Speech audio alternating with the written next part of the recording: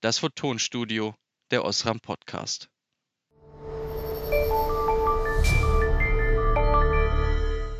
Imagine this. You ride your bike to work. Before you get on your bike, you put on your gloves, your helmet, and a pair of glasses that look like regular glasses. Sporty and cool, but can do much more than protect you from the wind and sun. The glasses project a variety of information onto the inside surface of the lenses, such as the route for your commute, the subject and the first lines of your mailbox, or the weather forecast for the next few days. When you arrive at the office, you see the reminder that your meeting is about to start in 15 minutes, and you see the agenda for your meeting. To some, it may sound like science fiction, with all the cool gadgets we've seen in the movies. For my guest today in the Photonstudio, it's something that will hit the mass market in 2 or 3 years and may soon replace the smartphone as our #1 gadget. My guest today is Karl Leahy, Director Product Marketing for Augmented and Virtual Reality Applications at our business unit Opto Semiconductors in Sunnyvale, and we talk about AR glasses, OSRAM's role here, development challenges, and mass market viability. Karl, I'm so glad you took the time to join us virtually over several thousand miles. Welcome to the Photonstudio. Yeah, sure. So, hi everybody. My name is Karl. I work for OSRAM Opto Semiconductors. And for over 100 odd years, we've been making light sources. I started off with light bulbs, and now the daily work I do is I work with companies to solve the issue of light sources for AR and VR glasses. VR glasses is a virtual reality. You've seen the Oculus Quest, this type of stuff. This is where you literally put your head into an immersive scene, and because it's literally a square box stuck on your head, it is the lighting source is not a huge issue, because with this box you essentially block out the sun. Now, when you go to AR, or augmented reality, this is where we superimpose images or information on the pair of glasses as you're also interacting with the real world. So this is a information type device, and when this happens, you're also, as a technology player, you're also fighting against the sun, because the sun is the biggest light bulb on the planet and essentially drowns out everything else. So my day-to-day activities is working with some of the big players and some of the startup players, trying to figure out to get the best display technology that looks good, so people will actually want to put this AR glasses on their head. B, will last all day, so it's all about power, and if there's no point if it doesn't work after an hour, you sort of put it in your bag and forget about it. Yeah. So what we're trying to do is get a technology using light sources to enable the display to be so cool and so, if you want to call it aspirational, that you'll want to leave your cell phone in your pocket and use this AR display technology as your main purpose for interacting with the AR world and the real world at the same time. Do we prioritize here when it comes to innovation power of OSRAM? So do we say, okay, we innovate more within the AR field, or VR is also important for us? So yeah. So that's a very good question. So a lot of VR work has already taken place, and essentially it's easier because it's an enclosed space. What's happening is the biggest problem with any type of light source is you have to fight against the sun. And with a virtual reality system, it's in an enclosed system, so there is no sun, no world's biggest light bulb that you have to fight against. So because of that, the actual light sources and the projection systems are well developed, and a lot of the new innovations are really talking about interaction using infrared and a laser. The infrared space for 3D tracking, eye tracking, foveated rendering, all these buzzwords. So it's not really much about the display itself. Now, when you go over to augmented reality, it's quite difficult, because you are in the outdoor space, the indoor space. I mean, we all know these goggles for VR, but you've seen teenagers wear them in their bedrooms playing games and stuff, but you never see them out on the street. AR glasses are designed and will be an essential replacement of a phone. And today, you never leave your house without your phone. You might leave your shoes behind, but you will always have your car keys, your wallet, and your phone. It's sort of a given that your phone travels with you everywhere. So AR glasses will be replacing, or first initially accompanying the phone.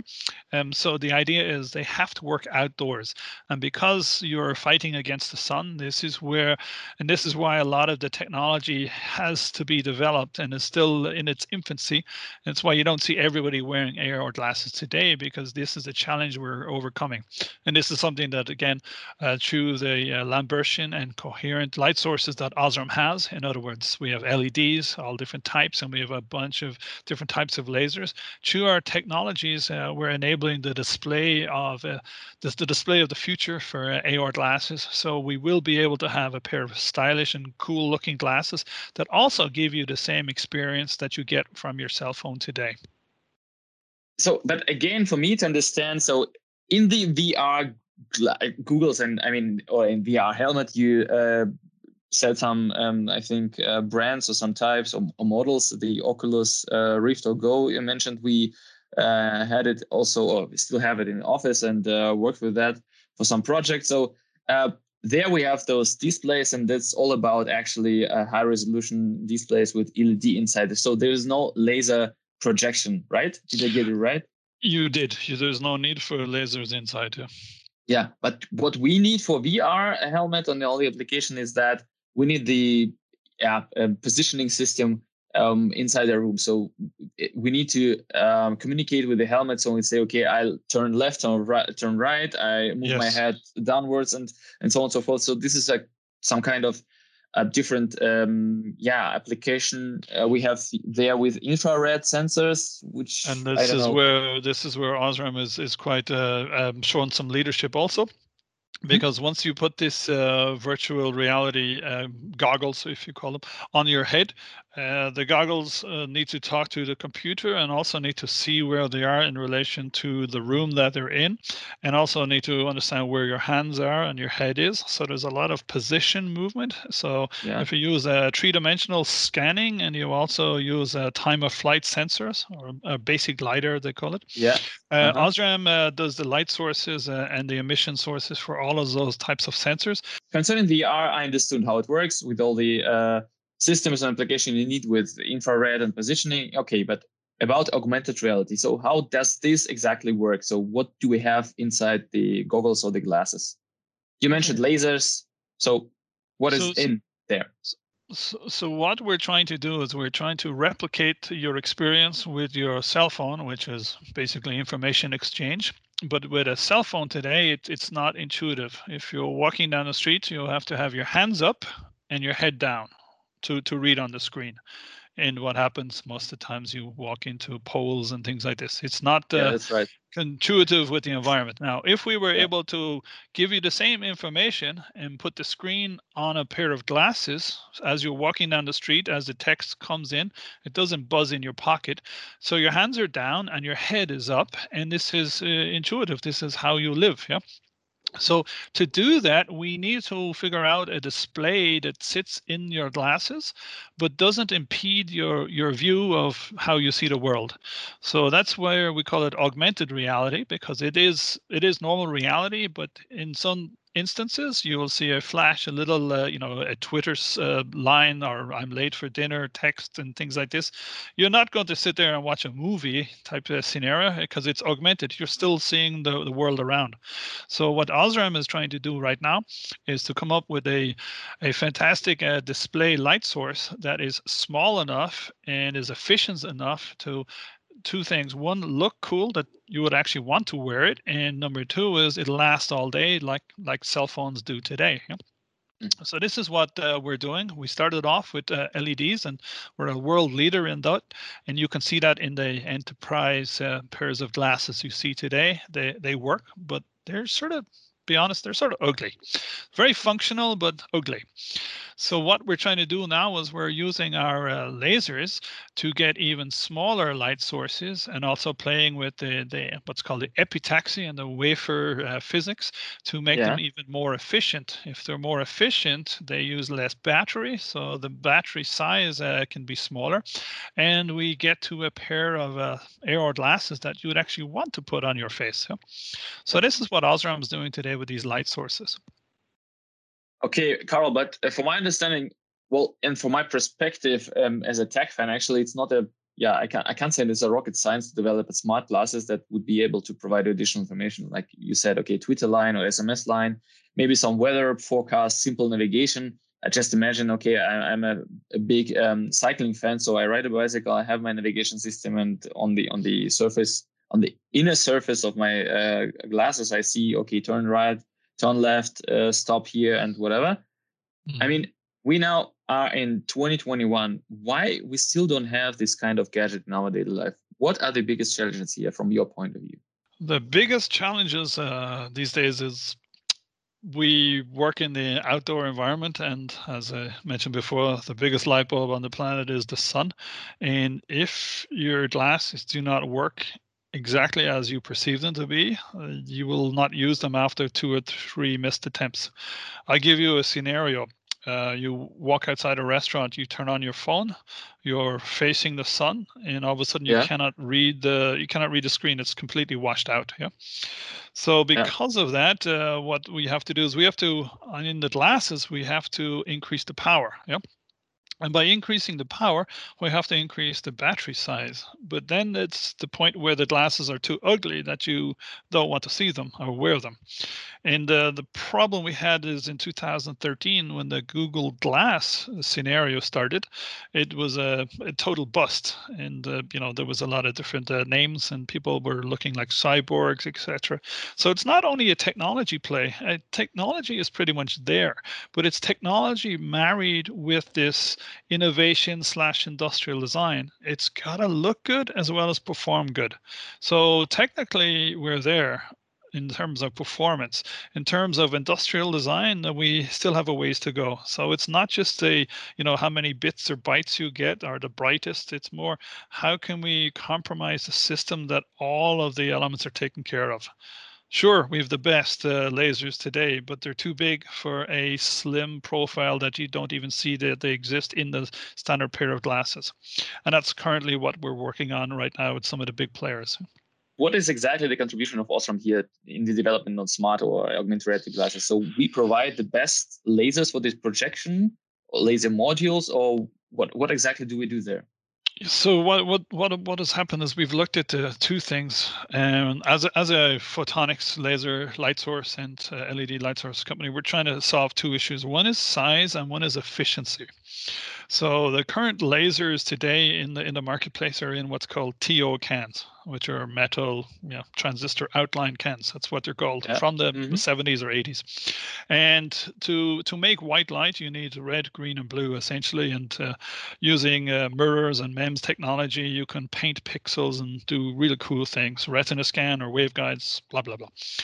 What OSRAM has done is they've taken the red, green, blue chips and integrated them all into a single package. So what would take you, let's just call it 100 cubic centimeters a year ago, now only takes you 17 cubic centimeters. So we've drastically reduced over 80% of the physical size to get the same light beams and the light source out of an OSRAM package. So this is the technology we'll be introducing in the late 2021. And I have been working with some of the lead customers to get the size down to where people will actually want to buy this type of AR glasses. At the same time, we have to help reduce the overall size. And one of the big problems with the glasses when you're fighting against the sun is you have to make them very powerful. and hence you need a lot of power from a battery.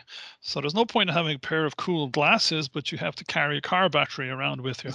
So the idea is, if we, besides making our lasers super small, if we also make them super efficient, what's called the wall plug efficiency, or the electrical to optical conversion, if we increase the rate of that dramatically and also lower the operating voltages and currents and all that stuff, then you can get a really small battery that lasts all day. So this is the two things that OSRAM is contributing to this overall AR glass, next revolution, if you want to call it. Okay, cool, Karl. But you said that in the beginning of our talk, you said that okay, the so-called end game or final idea is that okay, you can leave your phone at home and just walk out with your cool smart glasses and just have phone call with that, go into internet, have a voice command, as far as I understood, those kind of developments. But I mean, a normal smartphone right today has a battery around about 3,000, 4,000 milliampere hour. And the size of the battery is actually huge. So do you expect to have do you expect the glasses to have the same capacity of the battery, or how should it work in the end? So we see the initial market, the AR glasses as being a companion device to your phone. So if you do a time and motion study, and what is it? Don't quote me, but I think you look at your phone 87 times a day if you're an over 35, and I think 185 if you're under 29 or something. Yeah. So what you can do is also, this is where the software guys are doing some cool stuff, where they can do predictive analysis and artificial intelligence to really send signals from the phone to your glasses for there's urgent messages, and there's things that don't need to really distract from what you're doing. And this is where we will see the AR glasses initially coming out into the market as a companion device. So you will have the big brains, computer, cell phone sitting in your pocket, but you don't have to take it out 87 times a day. And as we see more and more technology advances on the batteries and also in the use cases, because you have to remember there's a lot of processing that gets done on your phone. Well, as technology with 5G gets deployed and a lot of stuff is sitting in the cloud, there is a lot of back and forth where you won't have to do most of the processing on your phone. It'll be done elsewhere, and just the results will be beamed wirelessly into your glasses. This isn't happening today, but it will be in the future. And you see companies like Qualcomm with their XR1 and their XR2 platforms, they're already looking ahead for this. So today they have an ecosystem, and it's very similar to our partnerships with Displex and ST with this laser consortium. They're trying to get this ecosystem into the marketplace, knowing that the end game will be a pair of glasses with every function in it. But it's not realistic, like you said, to have that today. So we'll start off as a companion device, but eventually we will get to where AR glasses will be the only device that you need. Okay, Karl, and from your perspective, what would be the biggest benefits? Okay, somehow we talked about it already, but maybe once again, but at the same time, maybe obstacles for smart glasses to come to the mass market. So think of maybe first movers who can benefit the most from introduction of such companion devices. Doctors, school teachers, industry workers, sportsmen that need, special information for their trainings, etc., etc. Yeah, so we've already started seeing the deployment of this, what we call the enterprise grade. So the enterprise grade, you've seen some sort of MR, which is mixed reality, and also a lot of AR. You see some good players in the, making really good use of technology. You can see on the internet, I think Microsoft, Vizix, these types of guys, are Rokid in Asia, doing some fantastic things. Yeah, even from using heat scanners for elevated temperatures of people with COVID, this type of thing, all the way through to surgeries in hospitals, and they're really using the existing technology to give the information in exactly when it's needed. Meanwhile, the technician, the surgeon, the expert has their hands free, And sometimes some of these systems have cameras in them, so where a remote assistant can also, look at the job site and help in diagnostics, even overlays of schematics, this type of thing. So there's a real benefit today in that type of scenario. And as that moves further down the line, I think you saw Lenovo at CES produced a pair of AR glasses that for people working at home can now have 5 virtual screens, as opposed to going to buy 5 various screens. That's a lot of real estate in your home office. But by putting on a pair of tethered glasses, you can have the 5 virtual screens. So we're seeing a lot of benefits by using this information when you need it and where you need it. Last question from my side is, in 3 weeks, if I'm not mistaken, we have Photonics West, this time a total digital forum, where the world's specialists and influencers and engineers and business developers in areas of lasers, biomedical optics, and optoelectronics, they come together and talk about the latest developments and the markets and the products there. The question is, can we meet you there, or can we expect from you, from your team, from your department for Photonics West 2021? Yeah, so 2021, as you say, all digital. Normally, it was really cool to go to San Francisco to do the in-person meetings. Unfortunately, not happening this year. But from OSRAM side, that's not actually slowing us down. Our Marcom department has been really, really busy. They're producing a video just to, show and tell of the technologies and, the portfolios we have today and what's coming. So that's on the digital side. Also, as part of the LASER consortium, this has really been spearheaded by our colleagues at ST, and we're very, very fortunate to be working with them and the likes of Displex and some other partners. At the AR/MR exhibit run by Bernard Kress, who's really a demigod in this area. He's driving this at Photonics West this year, and we're really excited to be part of this half day. It's more like a review. We'll have some of our top experts on the display side. There will be some waveguide folks, some MEMS folks, and basically some system architects sitting around and doing questions and answers and really discussing how we can accelerate this sort of novel prosumer enterprise type technology into the mainstream, and instead of 4 years, make it 2 years, instead of 2 years, make it next year.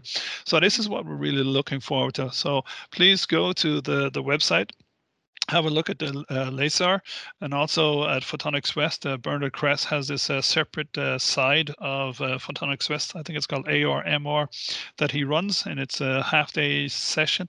And there will be some folks from OSRAM will be sitting literally on the couch, as they say, and discussing all these types of topics, and some really, really good agendas this year.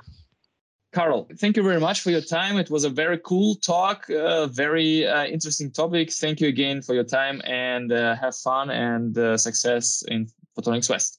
Oh, excellent. Thank you so much for your time also. We'll catch some of your listeners at Photonics West, and looking forward to the future interactions. Thank you. In today's episode, my guest Karl Leahy explained to me how AR glasses work and what components are particularly important in their development. Laser diodes from OSRAM that enable the projections.